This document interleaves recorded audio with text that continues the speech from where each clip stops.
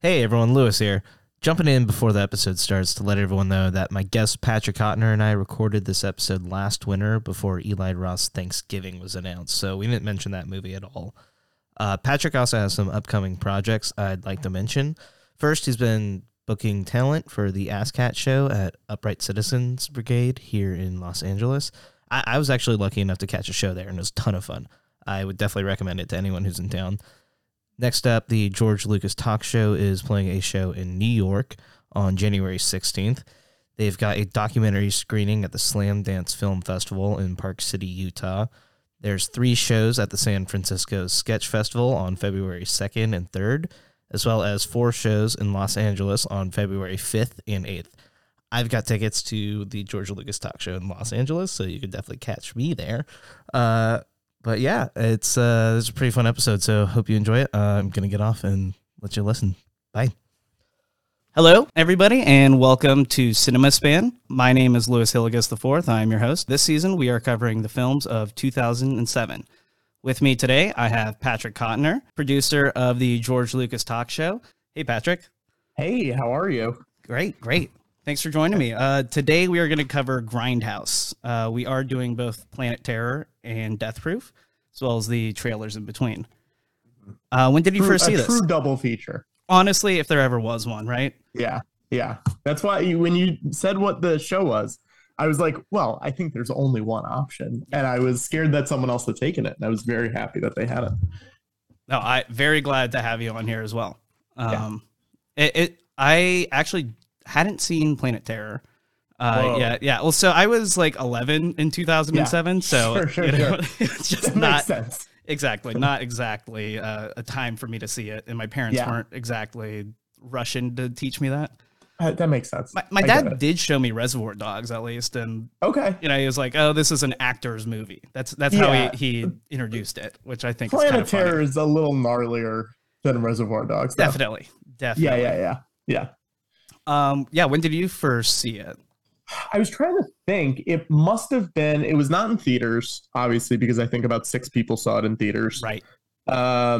It was probably 2009, maybe on DVD, somewhere in that range. Yeah. I was definitely in high school, and I remember I wanted the one. The Grindhouse double, like the Grindhouse one where it came with both of them, but I couldn't find it near me, so I had to buy the separate ones, which I think were like extended cuts or something like that. Yeah, I believe there's a reel missing, quote unquote, in both of the films. In Planet Terror, it's written into it where in the middle of the sex scene, it all burns in and fades, and then in Death Proof, it's the lap dance scene. They cut that for the Grindhouse.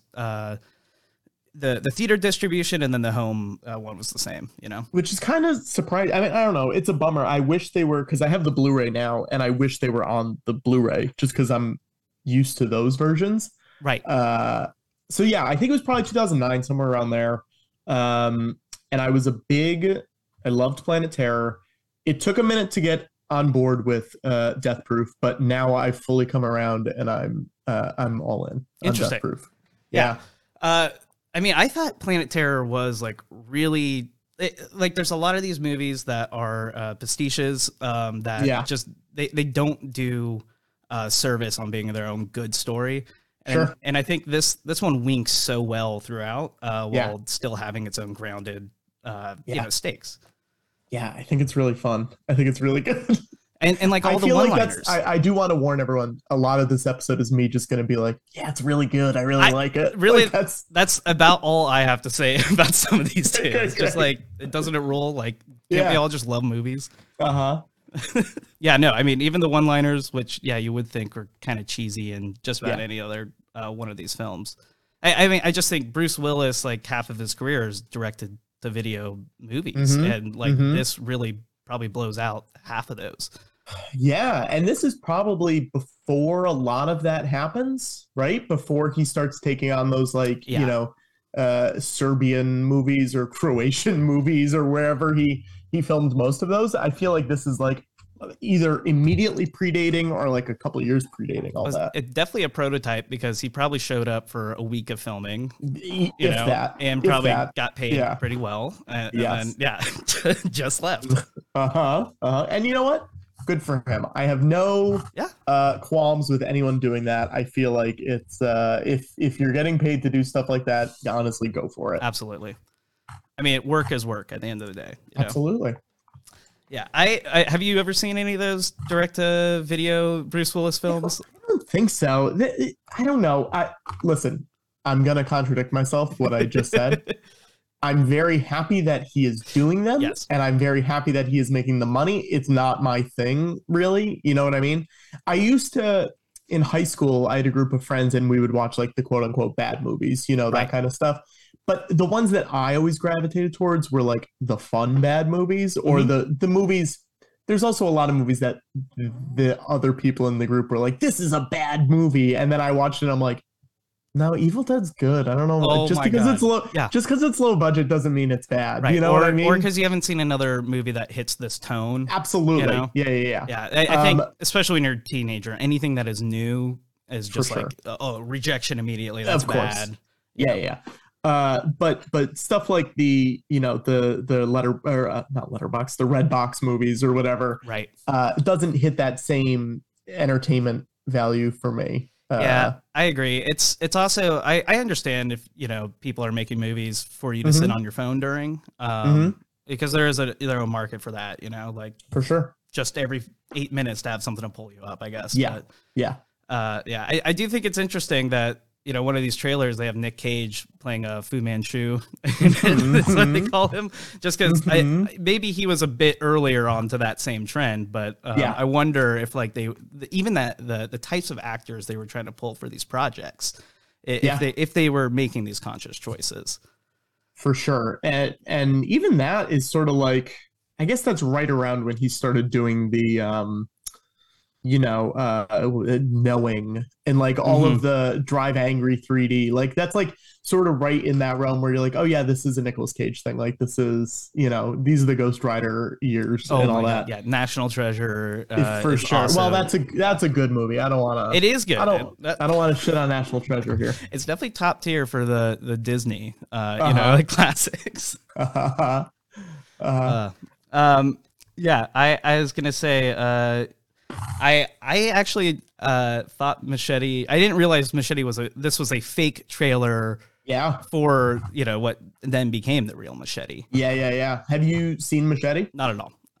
Oh, it's good. Yeah, I fell more onto the Shark Boy, Lava Girl, Spy Kid side of Rodriguez's career just because of my age. Well, that was the perfect age for you. Exactly. Yeah. But Machete, it was like such a good setup. I'm glad he went through to make this film as well.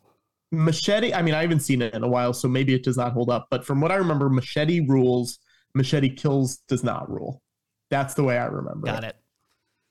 I do want them to make, because at the end of Machete, I mean, spoiler for the end of Machete Kills, they set up Machete Kills in Space as being the third one. and there's like a short, trailer for it. I feel it's like Justin Bieber in it or something. Like they're like naming all these like big people that are in it. Now I'm going to find out. That's so good because it was, I have to put that title up there with like some of the greatest unmade movies, like Spaceballs 3, The Search for Spaceballs 2. Of course, like where you're just like, what if? And listen, I did click on Machete Kills and I went down to the cast, and now it makes me want to rewatch it even less because it does say Elon Musk has a cameo as himself in the film. So now I'm like, I guess I'm never going to rewatch Machete Kills. Does he get like machete killed? Because then there's a reason, right? That's true. My gut says no. Yeah, I would think so. He's like The Rock. He's like, you can't show me getting hurt or taken down. Like if I'm going to cameo, I also have to be as tall as everyone else in the scene. In the second one, Charlie Sheen is the president.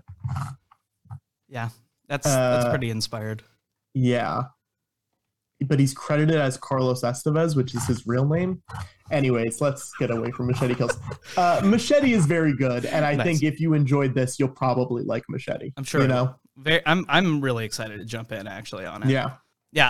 Planet Terror starts pretty much at the strip club with Cherry, our somewhat protagonist of this. She is literally crying at the strip club during a dance. Yeah, I think what's killer, she's just walking home, and it's a military base 2 miles away. This movie's just thrown with just the circumstances to get everyone into the action. For sure. And there's so many people that they have to just make sure everyone is in the right spot at the right time, just whip panning left and right. When they get into the military base, the reveal of Bruce Willis actually does really work. I thought for sure. That's a great scene. I've been rewatching a lot of Lost lately. Yes. And there are between these two movies, there are 3 people from Lost in it, which was very exciting to me. But Naveen Andrews, who plays Saeed on Lost, is really good in this movie. He cuts a man's balls off. Yeah, that's what I was gonna get to. They show him, and you think he is gonna be the actual big bad of this film. Yeah. He's got his special scissors, which are just absurd. But Bruce quickly flips that, and then he's literally got him by the balls. Says it, of course, because they have to milk every type of line you can with that. And I love when he's intimidating him. You can hear his boot; it's scrunching down on the balls more and more. It's really gross. It's really bad. When you watch this, there's a couple different ways you can watch this. Did you watch it? Where did you watch it, first of all? I watched it on Blu-ray, and I watched the Grindhouse double bill. It started with the Machete trailer, and then went in, it had the preview for coming attractions from the 70s, drive-ins, that type of stuff too. Did you watch it normally, or was it all choppy with the film grain on it and everything? Yeah, it had film grain. Is there a version without film grain? It must have just been on my DVDs, the separate ones, where you could watch it normal or with the grain, but the grain makes it so much better. I completely agree. Also, I watched Planet Terror. I had the audio track where it's an audience reaction audio track. I saw that, and I wanted to try it, but I was just for the first one, maybe not. I get it. Which is crazy, because I prefer to see it in a movie theater with an audience for that reason. I had never watched it with that, and then for this one, I was like, well, let's try something different, just because I've seen it before, so who cares? Right. And it was so fun. Yeah. It was they loved it. That's awesome. It was very fun. Every time a new person came on screen, it was like, yeah, which it got to the point where you're like, oh yeah, I forgot sometimes seeing movies with a crowd is not fun, where you're like, I don't even know who this guy is. Why are you cheering for this guy? Exactly. And sometimes you're like, does the audience even know? Are they just cheering because they heard other people cheering? And I mean, you get that sometimes at the repertory houses where people are laughing at things that aren't necessarily funny, but they're laughing to be like, oh, I got it. Yes. And that's always interesting to see too. Yeah. But yeah, I'm like, why doesn't every Marvel movie just why don't they go into the easiest setup? They go to the Chinese theater or something, and they record it on opening night and throw it on the Blu-ray. It's absolutely gotta be the cheapest thing to do.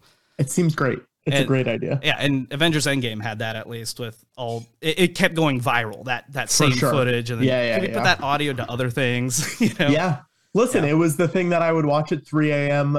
Peak pandemic and feel real sad about the state of the world. Oh, for sure. Because I was like, oh, this is never going to happen again. Right. Yeah. Yeah. I know, but we're here now. We're here. We're doing great. Nothing's changed and everything has. Uh-huh. Yeah, so Cherry gets over to the barbecue place. We're introduced to her ex-boyfriend, El Rey. He's smoking red apple cigarettes that are featured in just about all the Tarantino movies or related universe ones, which is fun. There are some details, I think, in Planet Terror and Death Proof, and they kind of seep into one another. Some characters that cross over. Exactly. Couple things. The nurse, with the needles, is in both, and it's kind of fun. I like that "What's up, Doc" line that Josh Brolin has, just for no other reason than Bugs Bunny. But Josh Brolin's real fun in this movie. He really is. Everyone seems like they're having a great time, and that's what I like about it. Everyone's just like, let's lean into this as hard as we can. Well, and I mean, look, Yeah. No. I just think he has a lot of the menace still too. For sure. Yeah. Which like Kurt Russell brings some menace, but I feel like he's just having more fun being an asshole than he is being like scary. But we get to the barbecue place. We're also introduced to Patrick's favorite, J.T. Haig, played by the great Jeff Fahey. So good. Frank Lapidus from Lost. A real king. They must have just been in between like I have to seasons on imagine Lost, and they were just like one casting director was like, I got like 5 or 6 dynamite actors for yes, it's got to be something like that. But real great in this, real fun. No, he has a lot of fun. I love the bit later when the fake out, you think he's dead.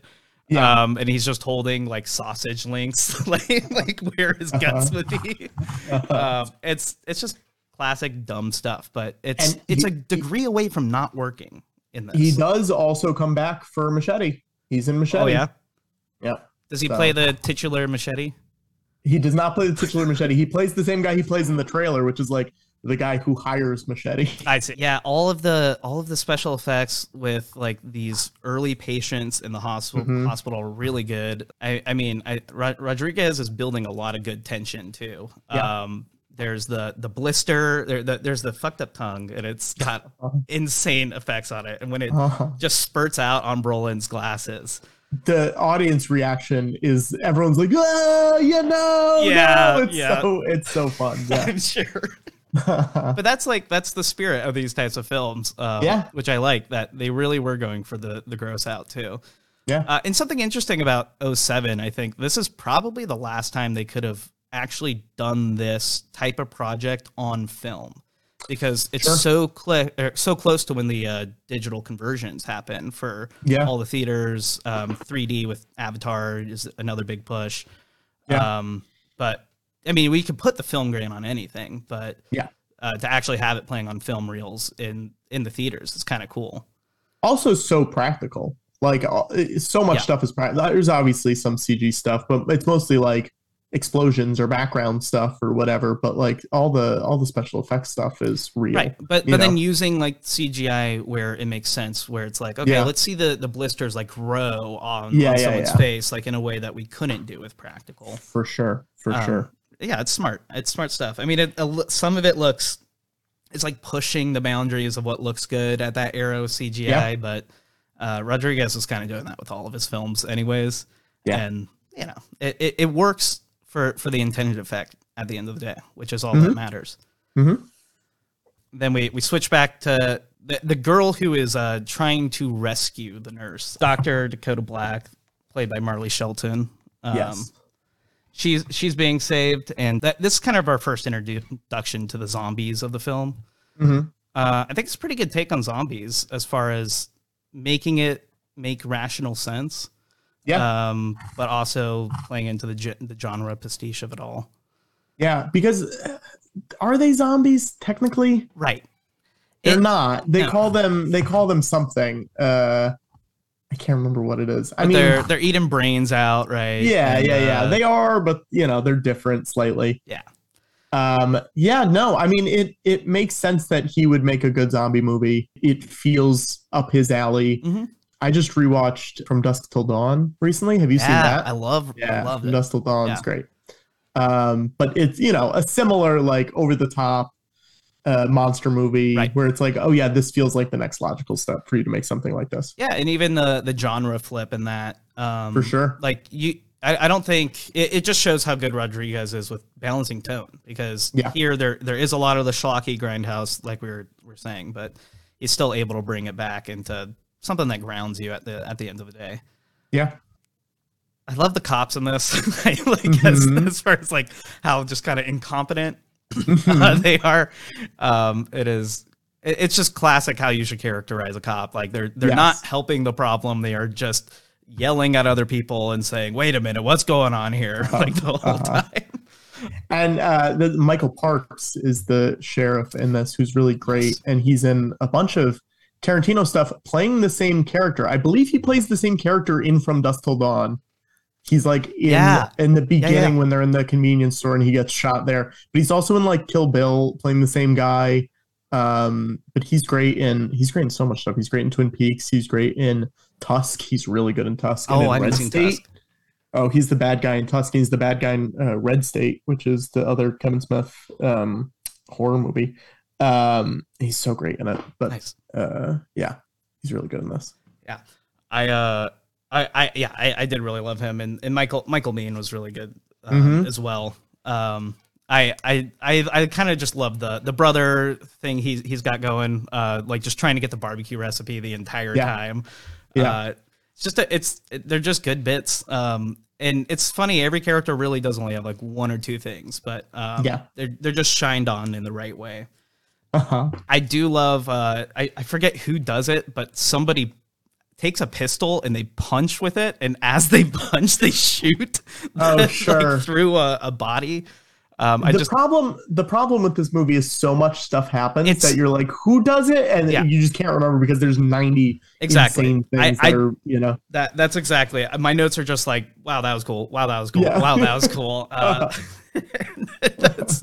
That's about it here.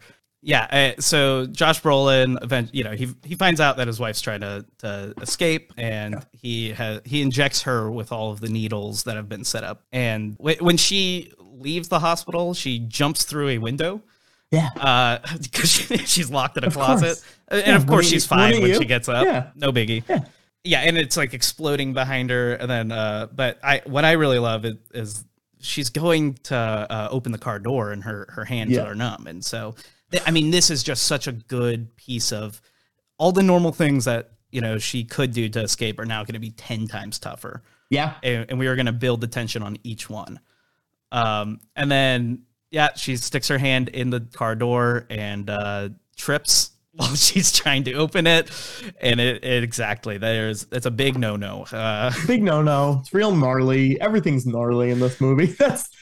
I was talking to a friend while I was watching it, and they were like, oh, I haven't seen it. I don't really like scary movies.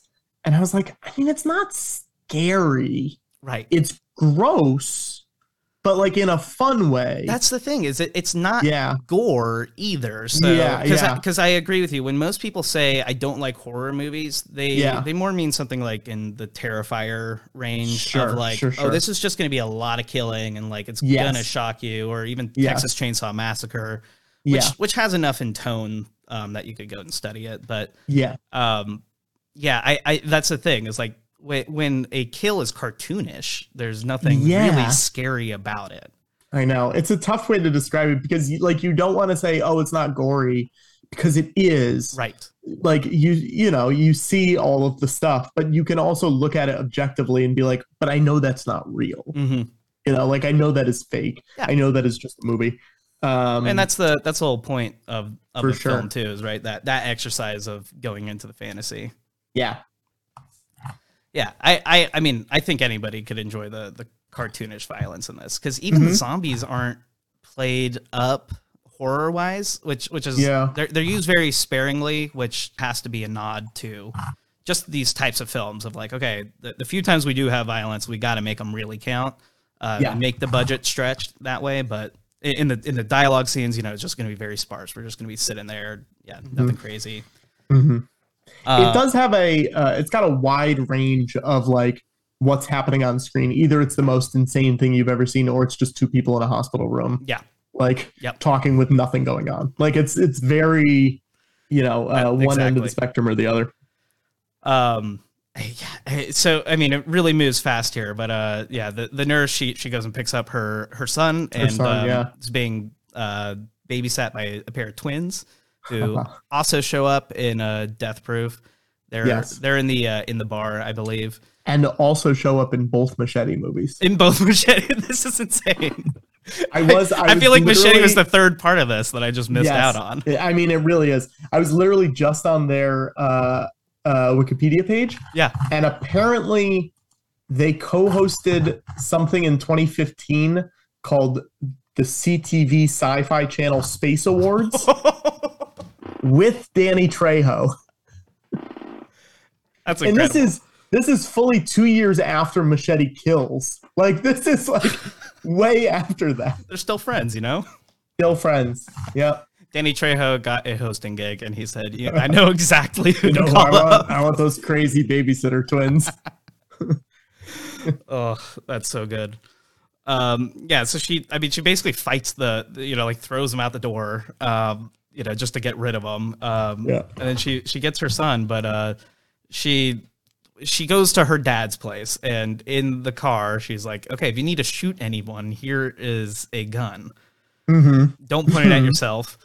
And immediately after, the kid kills himself, which that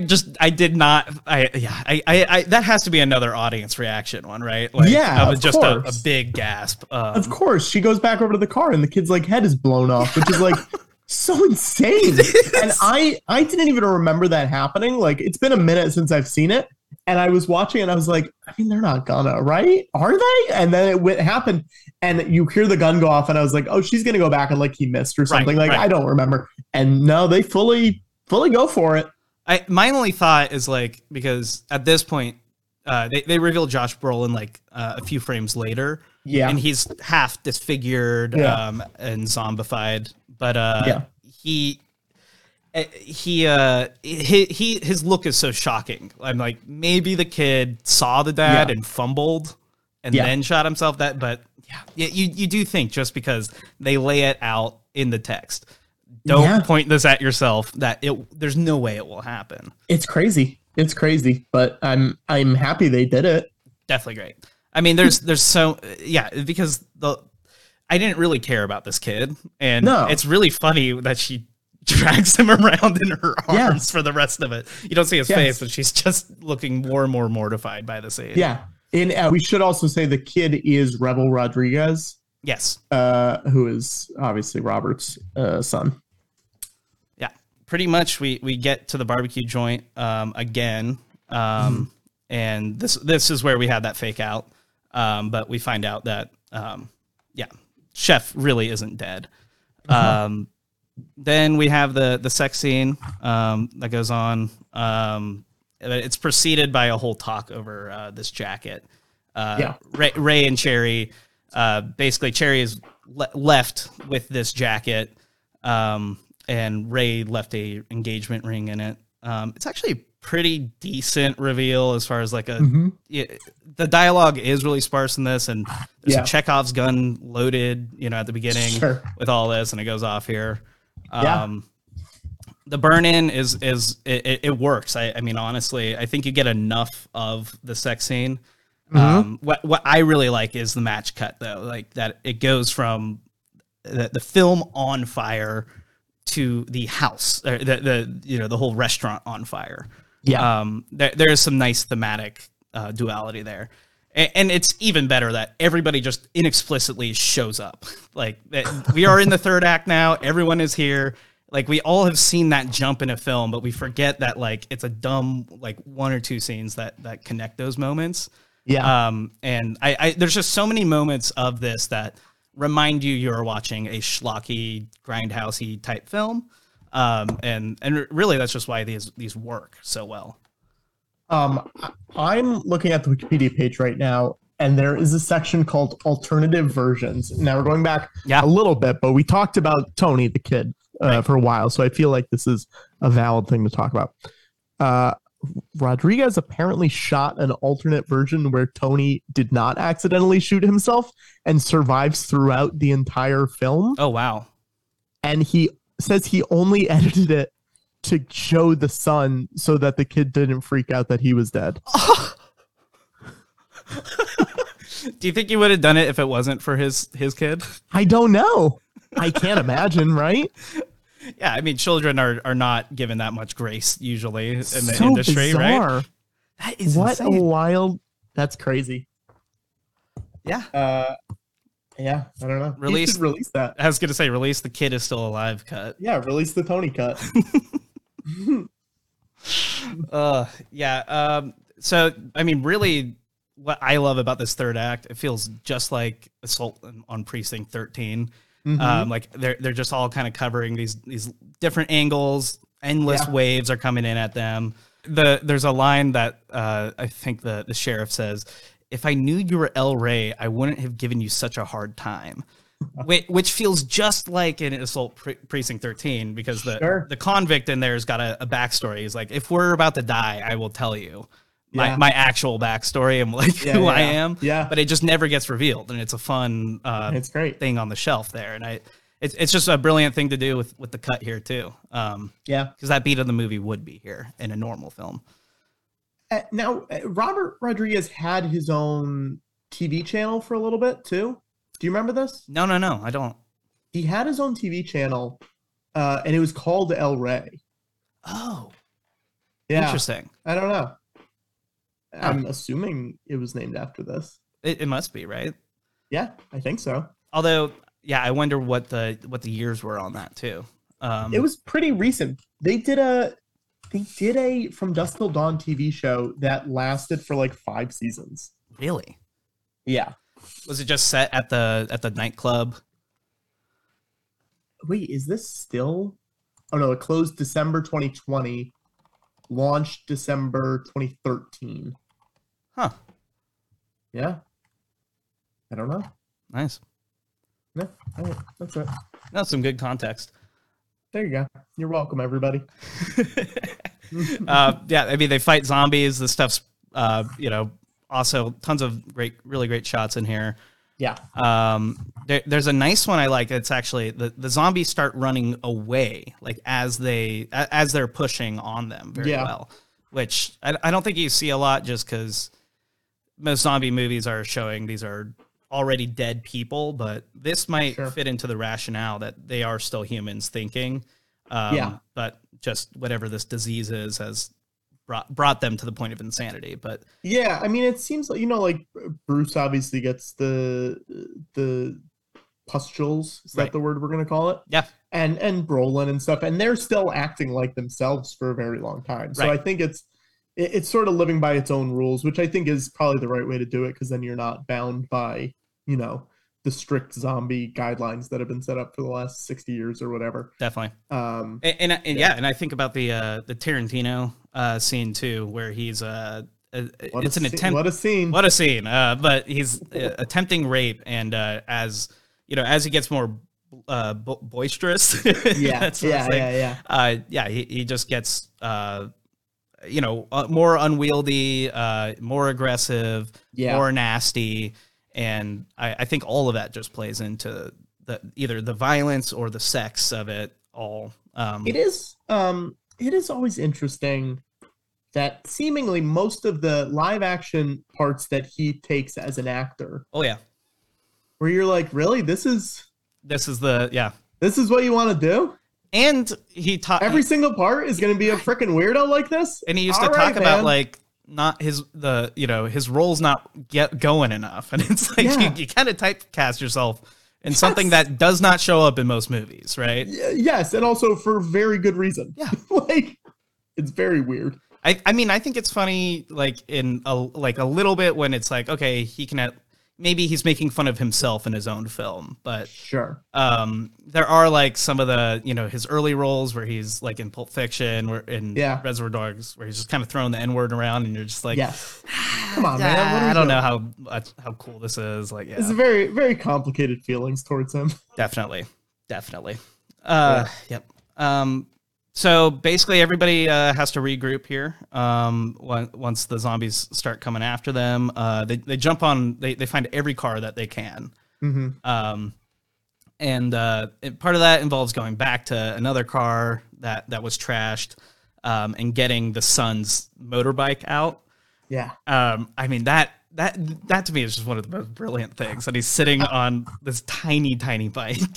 Yeah, I mean, it's just got so many great visuals throughout, and that's like one of the top tier ones. It's absolutely. Like all the cars going down the street, and then he's just riding the little crotch rocket. Is crotch that what rocket? Yeah. Yeah, let's say it. Who cares? The little crotch rocket down. His legs are coming off like the breakdown lane. Yeah. It's great. But he looks cool on it too. That's the thing. It still works. Here's the thing. Everyone in this movie, except for Quentin Tarantino, is cool. Even the balls guy, very cool. Even the balls guy, very cool. Very, very cool. Point. Everybody has been at this point. All the cars get to the military base. They're at the bridge, unable to kill all the zombies, and we get reintroduced to Bruce Willis and his whole cabal. Everybody gets imprisoned and put into quarantine.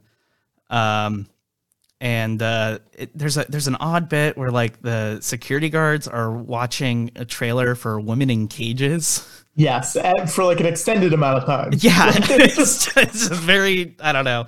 It's very weird. Yeah, and then that's when we get into the whole Tarantino bit, which we've talked about a bit here. Don't need to talk about it again. I was gonna say I feel like that's enough. Yeah, we can talk about how his penis falls off. Yeah. But that's it. That is about it. Just droops off, Yeah, it's gross. Yeah. It's pretty gross. Uh-huh. And then here we basically get down into the basement, and this is where we learn what is making the zombies tick. We learn about the infectious disease and how they need this antidote. Bruce Willis has a crazy monologue though, where he describes why he got infected in the first place, and it involves killing Bin Laden. Yeah. Which, I mean, it's very funny, just because of the timing of all this. Like, has anyone else tried to do that? Be like, I'm the guy who killed Bin Laden. That's a great question. I don't know. I'm a cool hero because of it. Yeah, I don't know. Because famously, I think there were like 10 or 12, SEAL team guys, whatever it was, were all like each one of them said that they were the one that killed him, which is great. It is great. Very funny. I think it's very funny. I think so too. I mean, do you think that's here? Let's get off on this tangent for a second. Oh yeah. Do you think that was a choice that they made, that they said, "Hey, we're all going to do this just so that no one can be like the one guy." Like it's a I'm Spartacus thing, or that they all just did it on their own to be like, well, fuck those guys. I'm going to say that I did it. I like to believe that there were like 8 Bin Laden like decoys, lookalikes. They all killed one, and so they all feel like they killed him. Here's my take: if you say that you're the one who killed Bin Laden, you should also say that you're the one who crashed the helicopter into his compound by accident. You have to take credit for both. Exactly. You have to be the coolest and the least cool guy on the operation. Yes. And I only killed him because I crashed the helicopter. Yeah, I felt bad. I felt bad. I will say, as Bruce Willis is like telling this story, and his oxygen is or whatever you want to call it is running out. Mm-hmm. The film grain starts intensifying. Mm-hmm. You get more scratches and distortion until he finally like is in that final form. And it does, two really good things. One, it's playing into the whole aesthetic and themes of this in the greater way, in a great way. But on top of that, it's enhancing the effects because it's obscuring some of it and helping you imagine more of it. Yeah, I think we left something major out. I'm sure we did. Well, Cherry. Yeah, Cherry gets her leg amputated earlier in the movie. Yes, way earlier. Yeah, sorry about that. Folks. No. No, I'm not apologizing to you. I'm apologizing to the listeners. Fair enough. Sorry, I'm sorry as well. You remember. You knew it happened. They know. did not. And she gets a wooden plank put in her leg, like a peg leg. Yeah, just shoved right into her leg with a lot of force too. Just not very nice at all. No. And then I mean later here we get to talk with Dr. Dakota, where she's talking about the useless talents, and turning your useless talents into your strength essentially. And this is where Cherry gets the gun leg, which they take out the wooden leg. They take out the broken piece of wood in her leg. She uses the wooden peg to kill Tarantino's character. Yes. Which I do like that. And then Dr. Dakota uses her needle gun to take out the other guard. I like that they take care of themselves, and then the guys come in to like save them and get them out of the room. For sure. But like they're able to take care of that on their own. I mean, these are both very feminist films. Yeah. They treat, we have sex workers here that are treated with depth. And I mean, all the women in the second half too. Yeah, ultimately the heroes of the movies, more so than the guys. Definitely. By a lot. Yeah. Which is good, because I think a lot of this kind of exploitation like film can, it can just be made by men and used to push a certain agenda. For sure.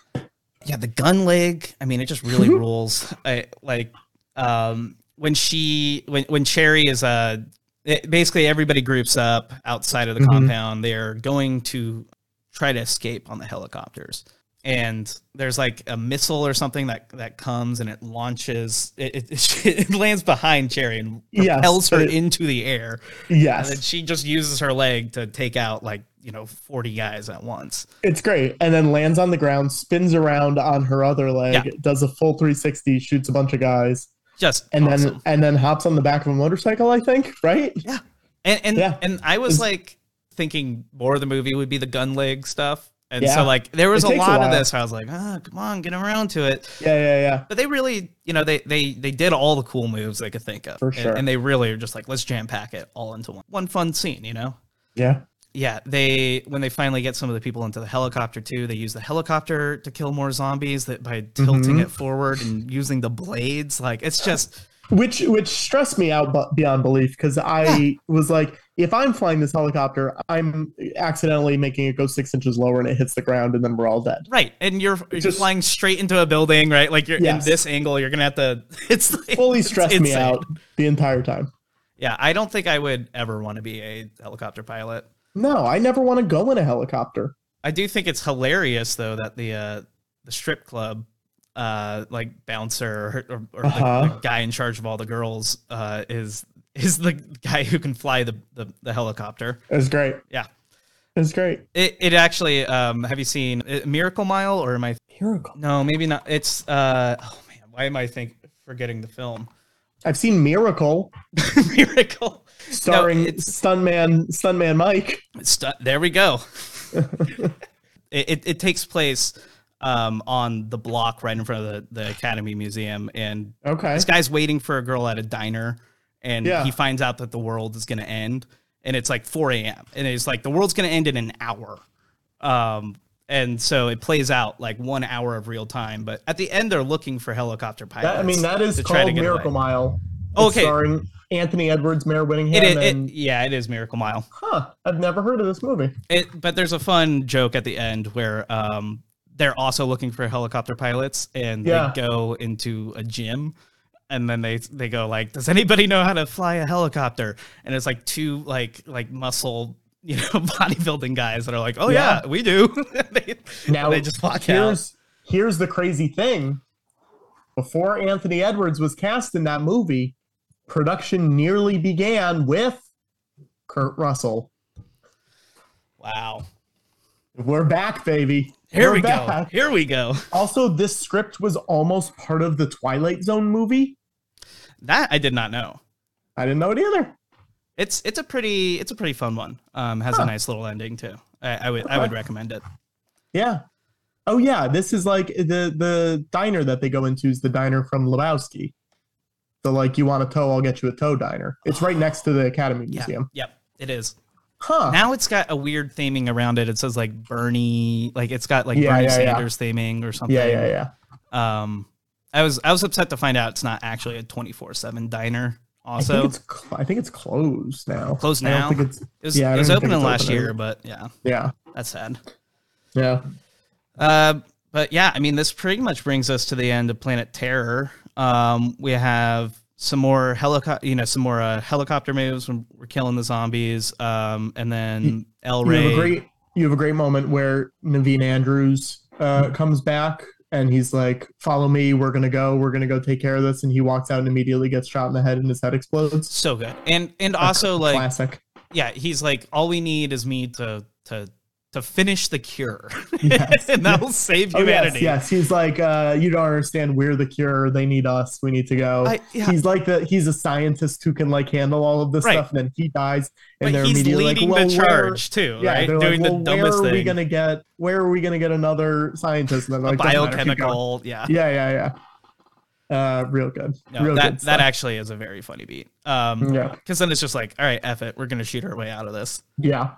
Yeah, and then you do get the very sweet moment at the end, where Dr. Dakota is just yelling back at Cherry, reach up, which is a callback to earlier, and it's just really nice because they end it there.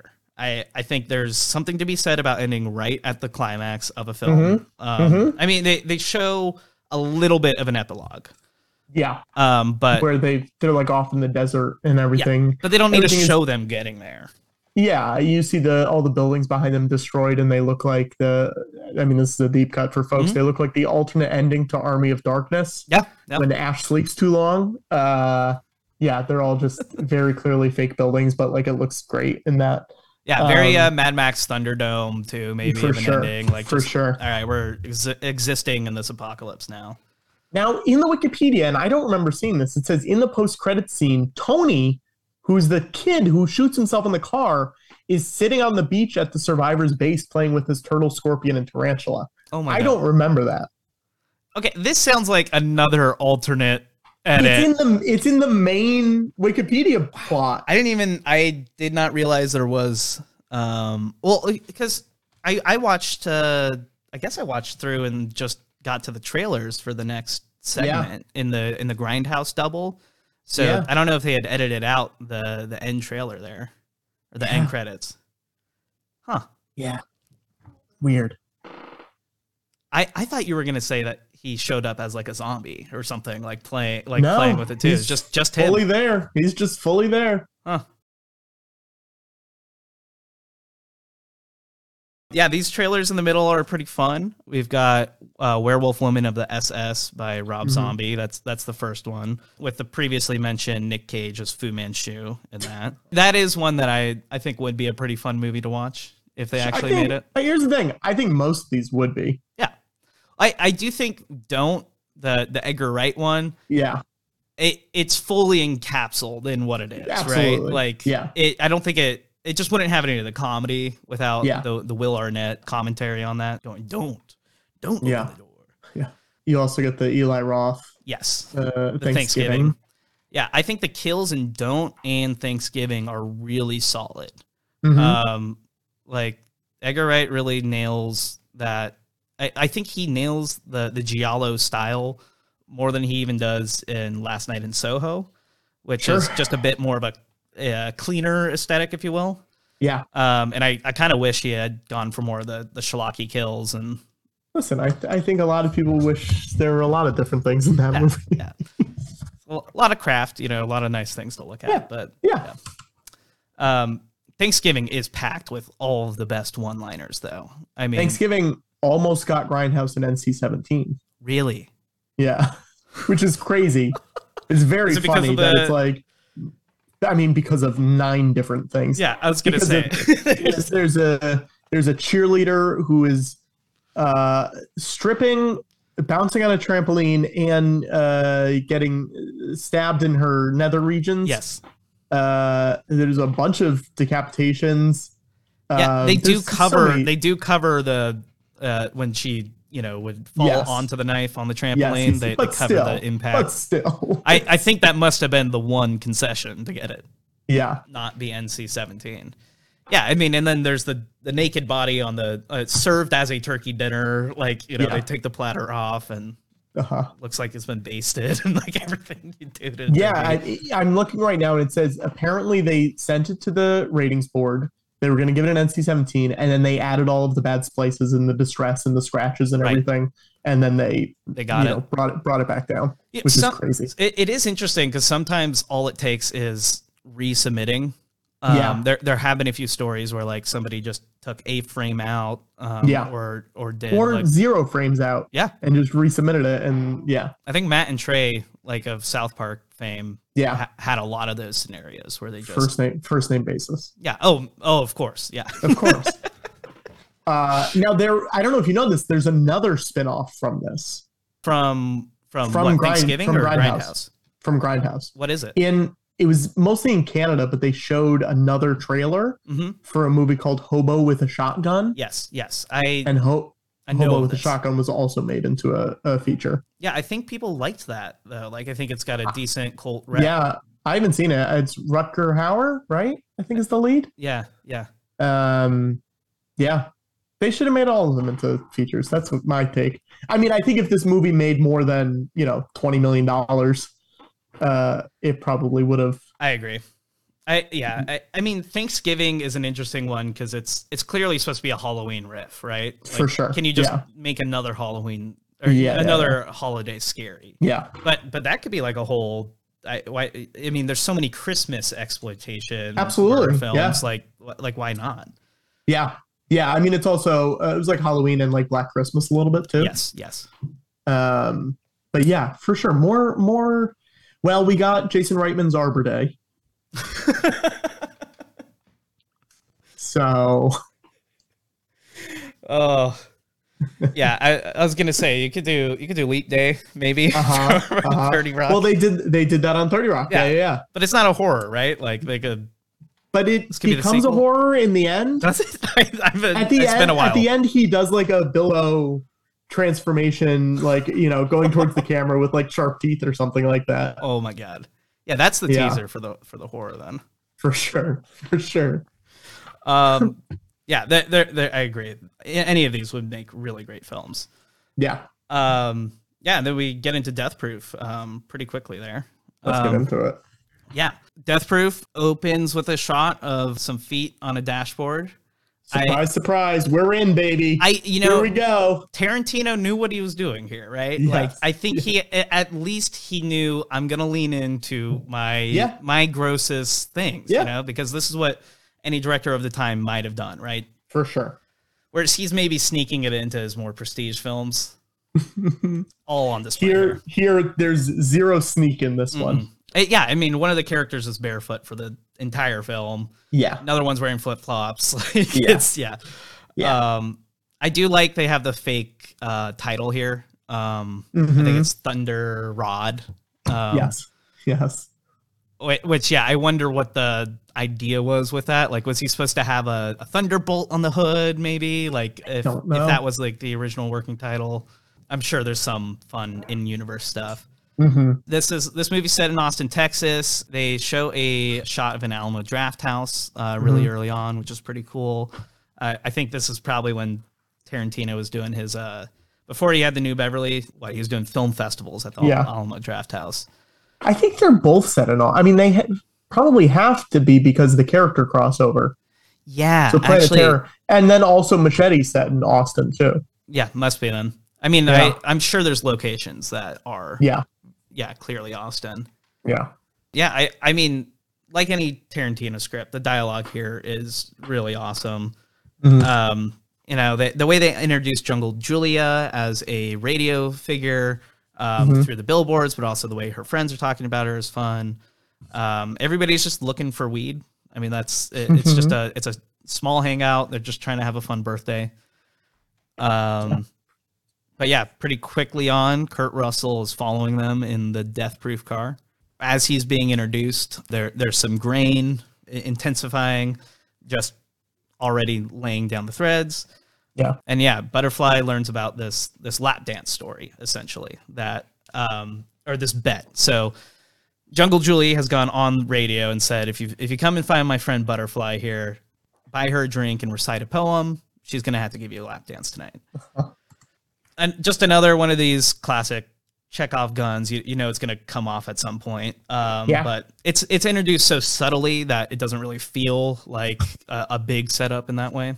Sure. And we pretty much get right to the bar. Tarantino shows up as the bartender. He buys the girls like a round of green chartreuse. Eli Roth is drinking with the girls as well. I think this is just like where they slipped him in, He was still doing some acting at this point. Yeah. And this is right where we see Kurt Russell for the first time. He's bodying some nachos.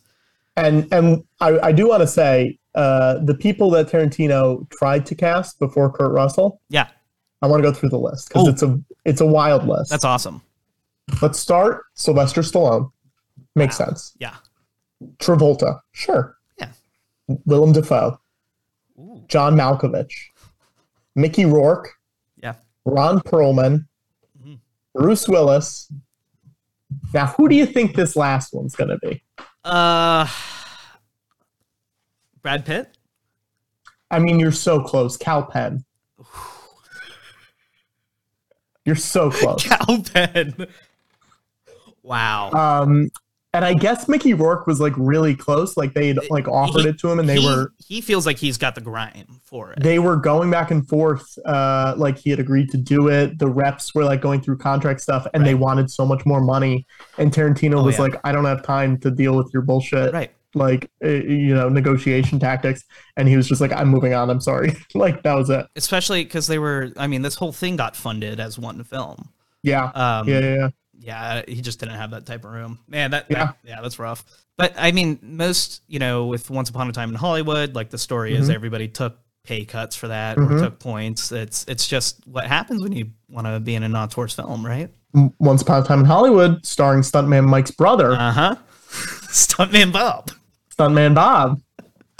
The character's brother appears, which I was trying to figure out while I was watching. I was like, is his brother 50 years older than him? Right. Because if that's the 1970, say 1973, somewhere in that range, and he's like 15 years older than Kurt Russell is in this movie. Yeah. He's got to be like 50 years older. But I know, or is like Stuntman Bob, the guy who trained him, and he calls him his brother. In the way that like Stuntman instead of the last name is the first name that they all share. So they're all family. You know? And he only trained him because he's like, you look exactly like me. I have to train you. I was wondering about like just what's the implication here with both of these guys, because I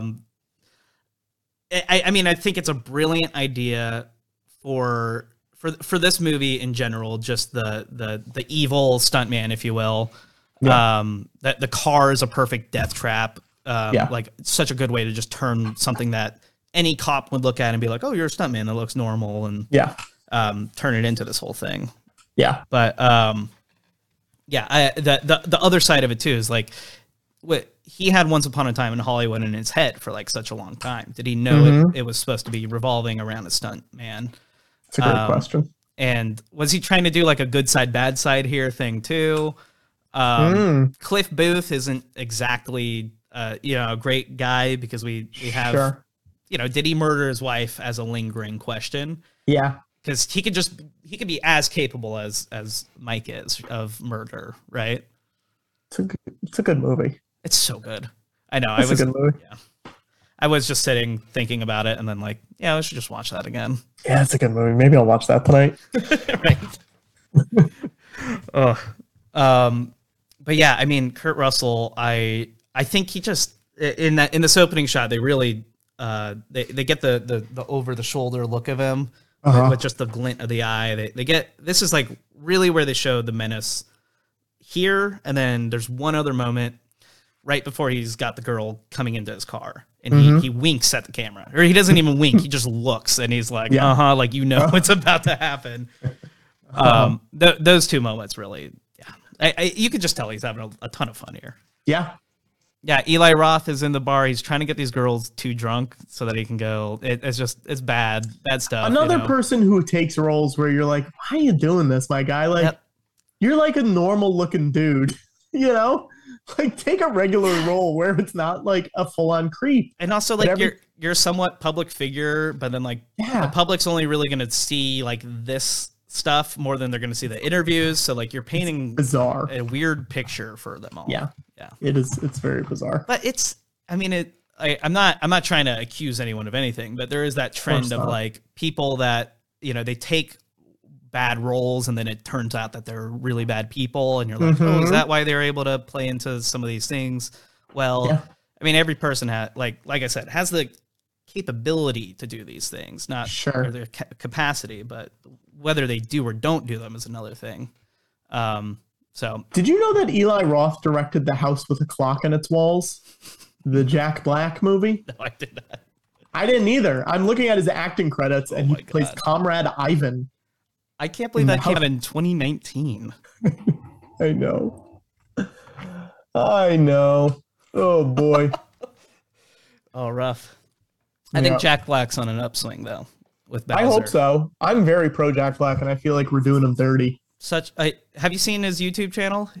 Yeah, he's having a great time. Awesome stuff. Yeah. Yeah. Also, did not know. I'm sorry to go off on this tangent for a second. Did not know that the person with the "and" credit in The House with a Clock on Its Walls is Kyle MacLachlan, who plays, and I quote, an evil warlock. Oh. Didn't know that. I thought you were going to say he plays the clock in the walls. He's just going tick-tock.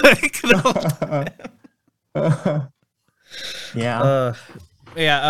What? So Stuntman Mike kind of makes his introduction. I guess let's get back to this. I guess if we have to. But he plays stupid, like he doesn't know who Jungle Julie is. Yeah. And there's just great framing of the billboard, not fully visible but obscured in the background. Mm-hmm. Yeah, he has the fake sneeze, which is like such an interesting beat. Like, is he playing it for real? Is this part of the the act as this character? He's so good in it. There's one scene in particular, it comes in later, but where I was like, oh, this may be like the best he's been in a movie. Yeah. Like, he's having so much fun. Oh, truly. I'll say what that thing is later, but it's one line reading where I'm just like, you're having a great fucking time right now. He's so good. I think I agree, because most of the best Kurt Russell performances are the ones where he's having fun. Miracle. I Sky High. Sky High, really though. I was thinking of Big China, because he at least knows he's like playing the buffoon in this one. Yeah. And like obviously he's really great in The Thing, but like, isn't it just that much better when he's got a little, like, he's got that huge mustache in Hateful Eight, and you can just tell he's loving embodying that thing. Yeah. Good for him. Great for him. I'm glad he's still acting too, Me too. He's playing Santa Claus all the time. Got to get that Netflix bag. Hey. Right? Do what you got to do. Yeah. Later we get more Stuntman Mike. He's explaining his career to all the girls around him, and they don't know any of the movies he's been in. Another great one in that, like, if you didn't know the projects, it could sound just as made up as it does sound realistic.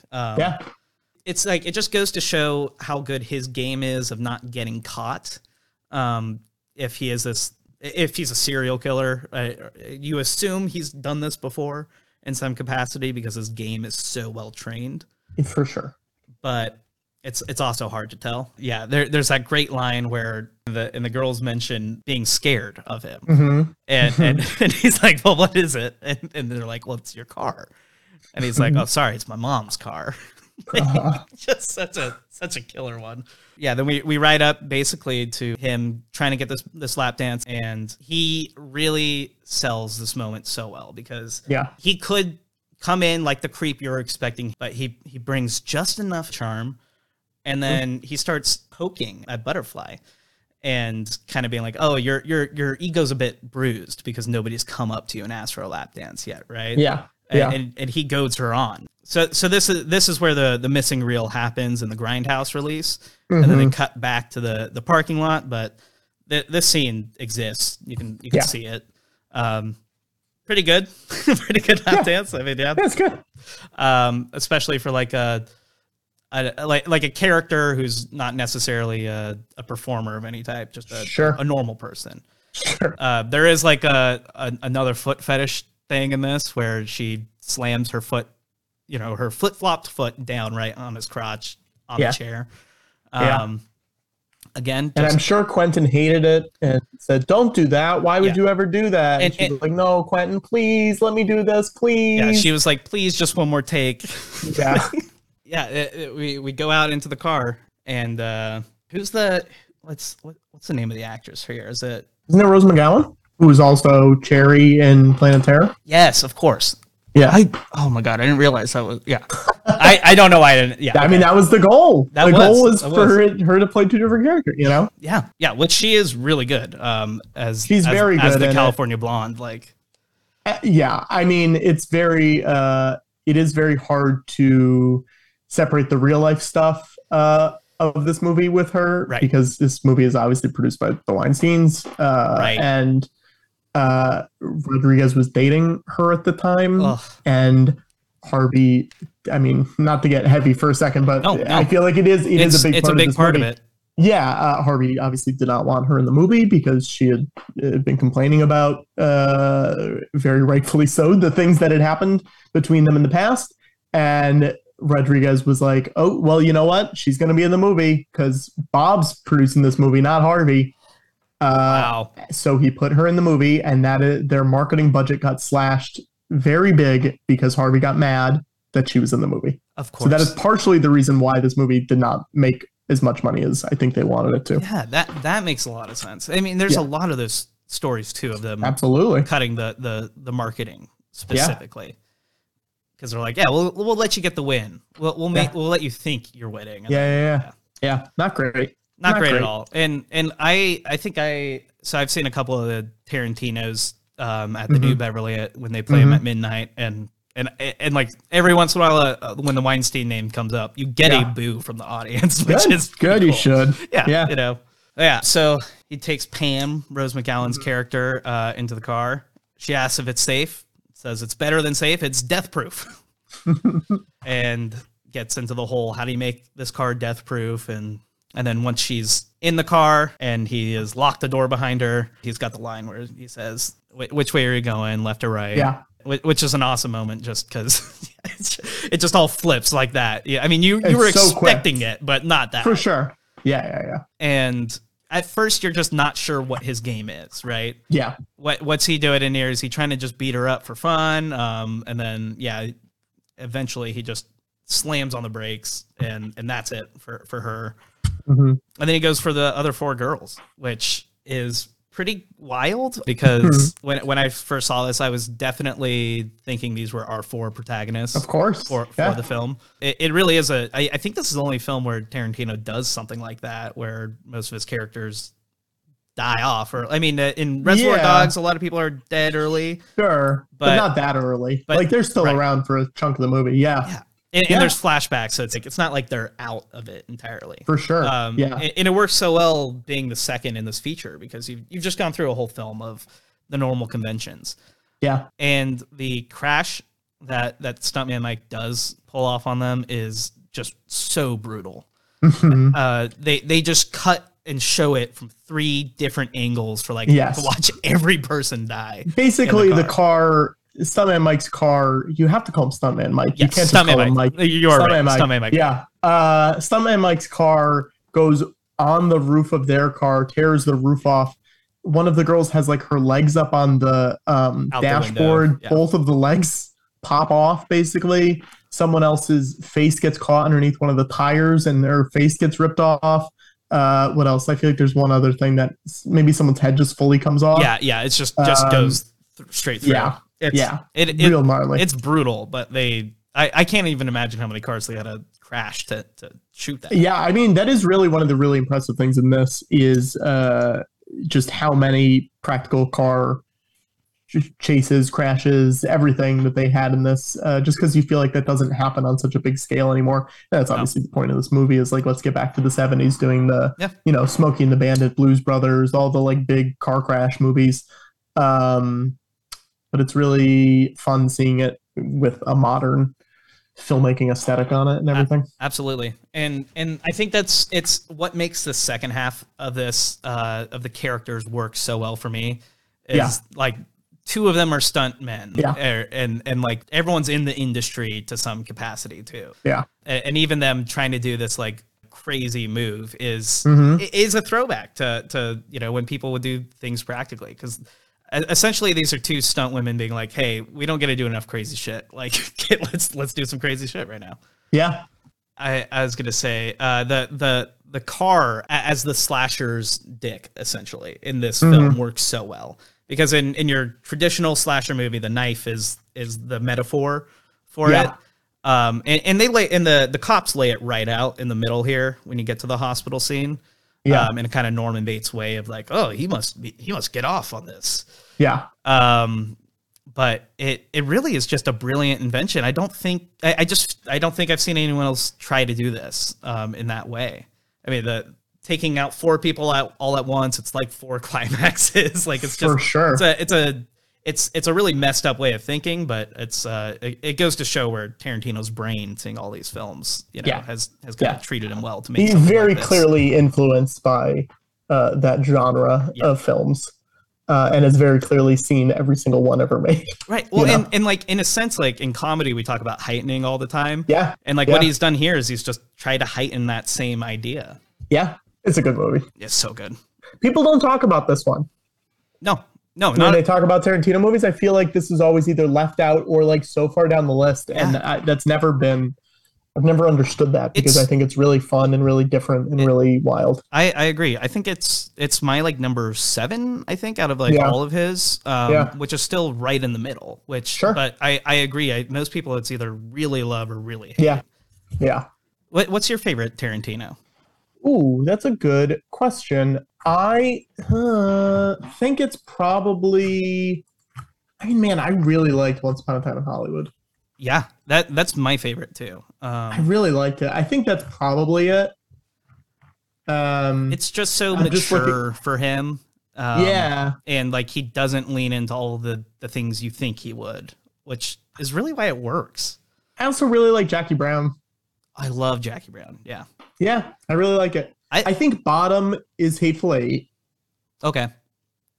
That's certainly low for me. Let's see if I can do this right. Here we go. You ready? Yes. I think my ranking is, and this is just purely me looking at this list right now. Hell yeah. Once Upon a Time in Hollywood, Jackie Brown, Kill Bill, Reservoir Dogs, or Kill Bill Volume 1, Reservoir Dogs, Pulp Fiction, Kill Bill Volume 2, Pulp Fiction, Inglourious Bastards. I don't really know where to put Hateful Eight. I don't think and Death Proof's in there too. What a mess. I know. It's not easy because it's not easy. Yeah. I think with anyone who has like when their consistency is really good. Yeah. You're really. I basically like them all except for Hateful Eight. Right. Yeah. So I tend to agree. Hateful Eight I think is all right, but it just doesn't hit the heights I think I need it to. It just feels like it needs another turn in it for sure for something else to happen. Yeah, I mean, Once Upon a Time in Hollywood, I was hesitant to put it up there, but after rewatching it, I was like, yeah, no, this is definitely up. Yeah, we should probably talk about these the girls in the second half. I mean, yeah, Rosario Dawson, really awesome here. I think she's supposed to be a makeup artist, is what her role on the set is. Everyone's favorite Lost character, Regina Zoe Bell. Who's in 4 episodes of season 4 of Lost, playing herself. Okay. Yeah. She's playing herself in this. Just playing herself?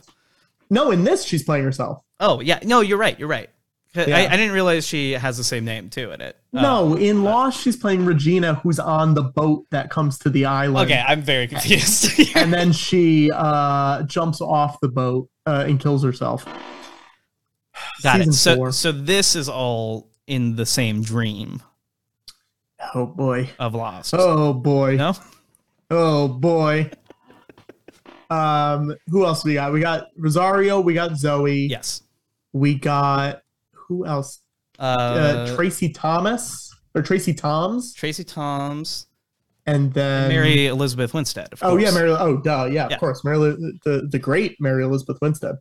They're all great. They're all great in it. No, they're really good. And I think what surprises me is like how quickly on board you get with this new group of girls. Yeah. It's all done really well. I also didn't realize this movie, unofficial Sky High reunion, Mary Elizabeth Winstead, Kurt Russell. Yes. Yeah. Look at that. Only 2 years later. It's actually insane because he seems so much younger. They both seem so much younger. In Sky High. Yeah. Yeah. 100%. No, Mary Elizabeth Winstead's great. Yeah. She's really only in like 2 or 3 scenes here. Yeah. In the car, they're talking about her boyfriend that her name's Lee, and they have this funny song about this guy Lee likes to watch you pee, like sitting on your toilet seat. Like it's really, I mean, it's the type of thing that I think is a degree away from not working, but like Tarantino just pulls it off here. Yeah. There's also some good set dressing here where they just start talking about Zoe. Zoe and her like agility as a stunt woman. How, you know, she almost fell into this pit that if anyone else fell into it would have died. Yeah. But it was Zoe. It was Zoe. But she was also dumb enough to fall into it in the first place. And if people listening don't know who Zoe Bell is, she's like a real stunt woman. Like she was Kate Blanchett's stunt double on Ragnarok. Like she's in Once Upon a Time in Hollywood, but she's also like the stunt coordinator in it. She's in a ton. I think wasn't she was Uma Thurman's stunt double in the Kill Bill movies. Yeah. She's like been around forever. She rules. She's the coolest, and I wish she had a bigger, you know, acting career. I mean, easily one of the most public stunt, you know, people you could point to, right? She's usually undersung heroes. Yeah. I mean, just the physical toll of throwing. I mean, that's the thing is you can't make a stunt not hurt. You can just make it not injure you. Yeah. Tarantino, when he hired her, he was like, "It'll be great. You're going to be acting. We'll get you your own stunt woman, so you don't have to worry about it." And she goes, "No, what are you talking about?" She's like, "I'm not going to do this movie if I'm not doing the stunts." Right. She said, "I will do the stunts if you hire someone else, but I am not going to play the main part and not do the stunts." She would lose all cred, right? Absolutely, yeah. And also, so many of those stunts that she does, like when she's on the roof of that car. To get ahead of things, like you couldn't do it with someone else in 2007. Like you can't face map someone else on that well back then. Exactly. Tanya could barely pull it off like 7 years later. Sure. Yeah. Was it only 7 years later? That's light. That's light. It might be. I was gonna say that feels like 10. Those two movies feel so far apart. Yeah. Even though they're not really, I guess. No, but truly, I mean that's part of the whole like culture switch is like you could say this is Tarantino's last modern day set film, even though it is such a throwback in every other style. Everything he does past this is a period piece, and maybe for a reason. I mean, there's the idea that like maybe it's hard to talk about the times, right? And part of Tarantino's whole thing is wanting to stay relevant, and he was the most relevant scriptwriter when he came on the scene. And he might understand that, okay, if I try to talk about iPhones, like I'm not going to have my same edge. There is something in this where they mention something current day, and I can't remember what it was, but it is very weird. It's not like an iPod, but it's something like that, where they mention something of 2007, and it just feels weird because this movie feels like it should be 1976 or whatever, you know? Right. Well, there's the Jungle Julie is texting at the beginning. Oh yeah. And she types in the text and then she selects who it's going to, and it's all on a flip phone, you know? Yeah. She's even typing in the number like for one of them. And it's like, it was something when Rose McGowan's about to get in the car and they're like outside looking at the car. I can't remember what it was. Right. I should have taken notes. That's okay. But I didn't. I mean, I do wonder if Tarantino will return to something modern. Or what form that would take. I don't know. Yeah. We've got more good table setting here. With you know, we're just we talk about the gun, like that. We know that they have a gun in the car. But it doesn't read as a conversation that's about, hey, everybody, we're loaded, right? Yeah. And even with Zoe, like they explain she's coming in from New Zealand, which is like a nice thing because she is playing herself, wanting to let most audience members who would assume she's Australian know that she is New Zealand, or Kiwi rather. But it's just there's just good stuff early on, but and then they very quickly get to the car. And they're trying to convince this guy to let them take out this white GT essentially, without him. And so much of it is just the talking around this stunt of what we are going to try to do is so crazy. And I think it's just a fun diversion because you're not even thinking about Kurt Russell. You're not even thinking about the way he might tie into all these events. But the moment they take off in the car, he's there waiting with the binoculars, straddling the hood of the car with the emblem, you know, right there at his crotch. The guy that they get the white car from. They like go to his house to pick it up. I Yes. was like looking at him and I'm like, why do I recognize this guy? And it's this guy, Jonathan Loughran, who is in all the Sandler movies. Okay. He's in 40 Adam Sandler things. This is insane. He was his assistant. Yeah. But I was like, why do I know this guy? Yeah. That's really funny. Wow. What a weird.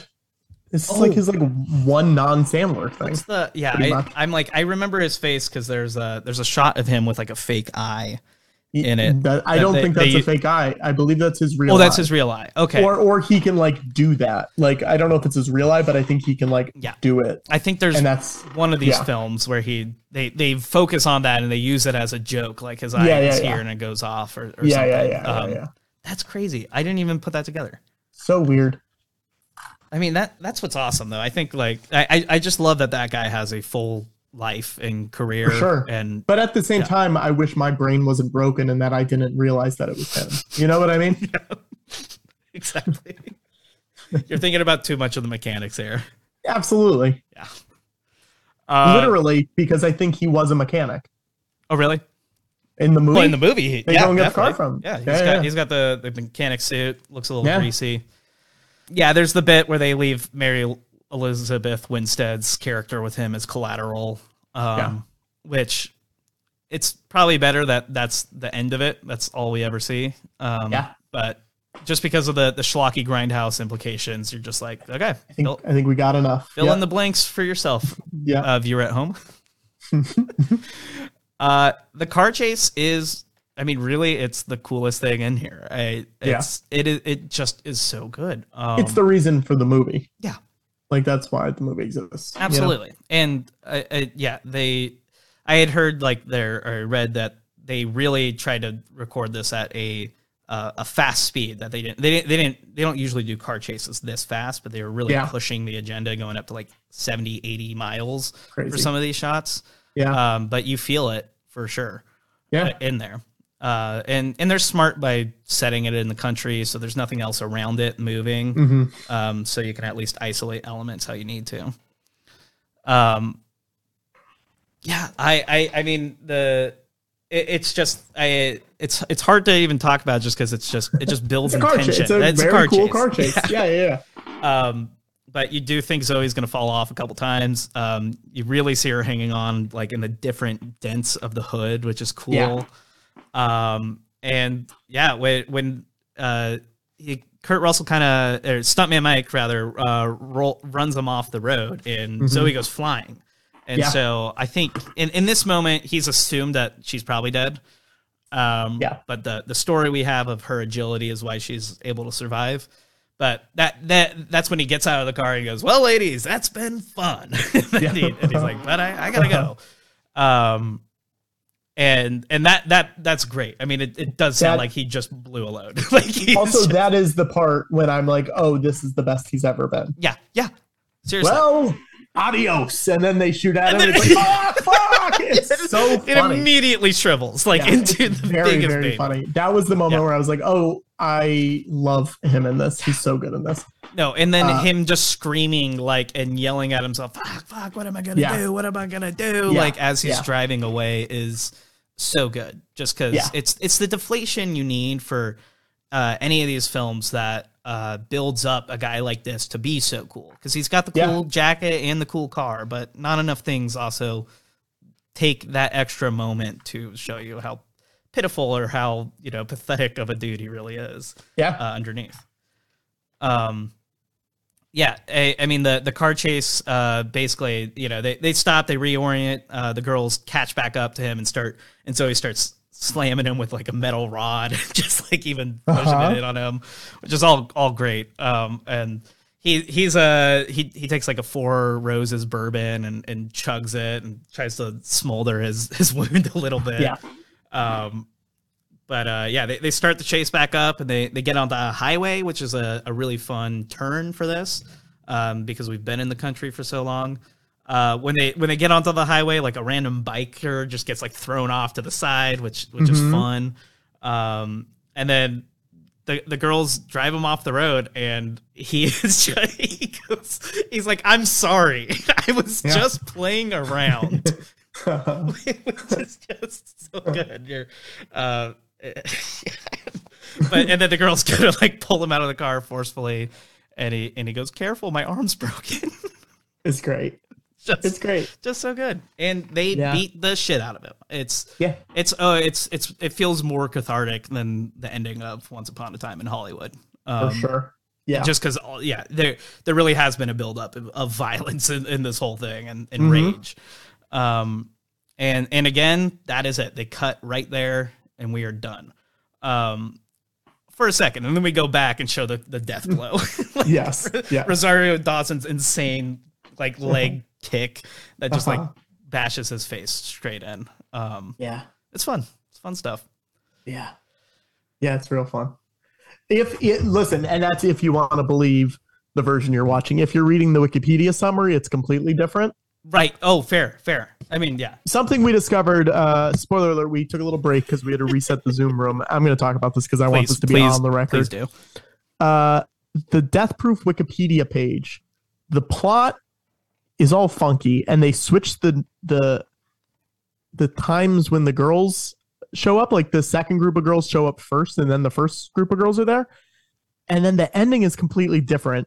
And he doesn't die. He kills the girls, and then this says, and I can't believe this happens, but maybe it does in the extended cut, and I just don't remember.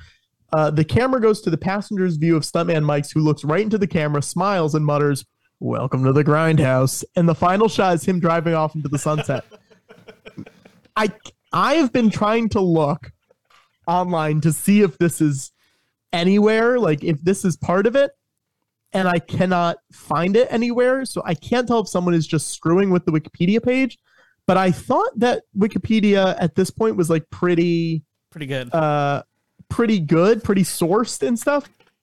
I don't know.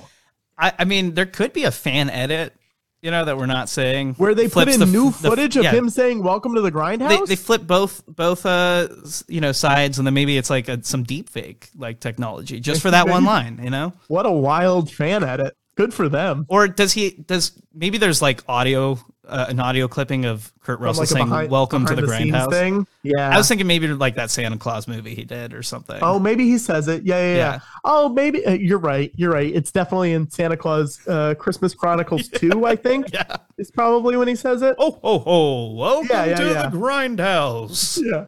Yeah. And then I think in Silkwood he turns and looks to the passenger seat in the car, so they just put them together. Or maybe it was from his uncredited work as himself and Jiminy Glick in La La Wood. Maybe it was in that. Absolutely. I'm sure there's enough archival footage to do the LucasArts stuff with him. Well, Patrick, thank you so much for joining me today. Thank you for having me. This was really awesome. Yeah. People can find you on social media at Patrick Cotnoir, right? At Patrick Cotnoir on Twitter, at Cotnoir on Instagram. Who knows how long Twitter's still going to be here, So let's hit up both of them while we're at it. You can also watch George Lucas Talk Show, which is on YouTube. I produce and co-host a show where Connor Ratliff plays George Lucas and Griffin Newman plays his sidekick Watto. And they host a very normal talk show where they interview very real famous people as themselves. So it's Weird Al or Seth Meyers or Whoopi Goldberg, or it's crazy. A lot of insanely famous people who shouldn't be there. Yeah, it's a ton of fun. Yes, thank you. Awesome. Well, thanks so much. This has been CinemaSpan. Bye. Bye. Thanks for listening to CinemaSpan. You can follow us on all social media platforms. Be sure to check out some of our other films from 2007 we've covered. If you like the show, consider sharing it with a friend. Thanks for listening. Bye.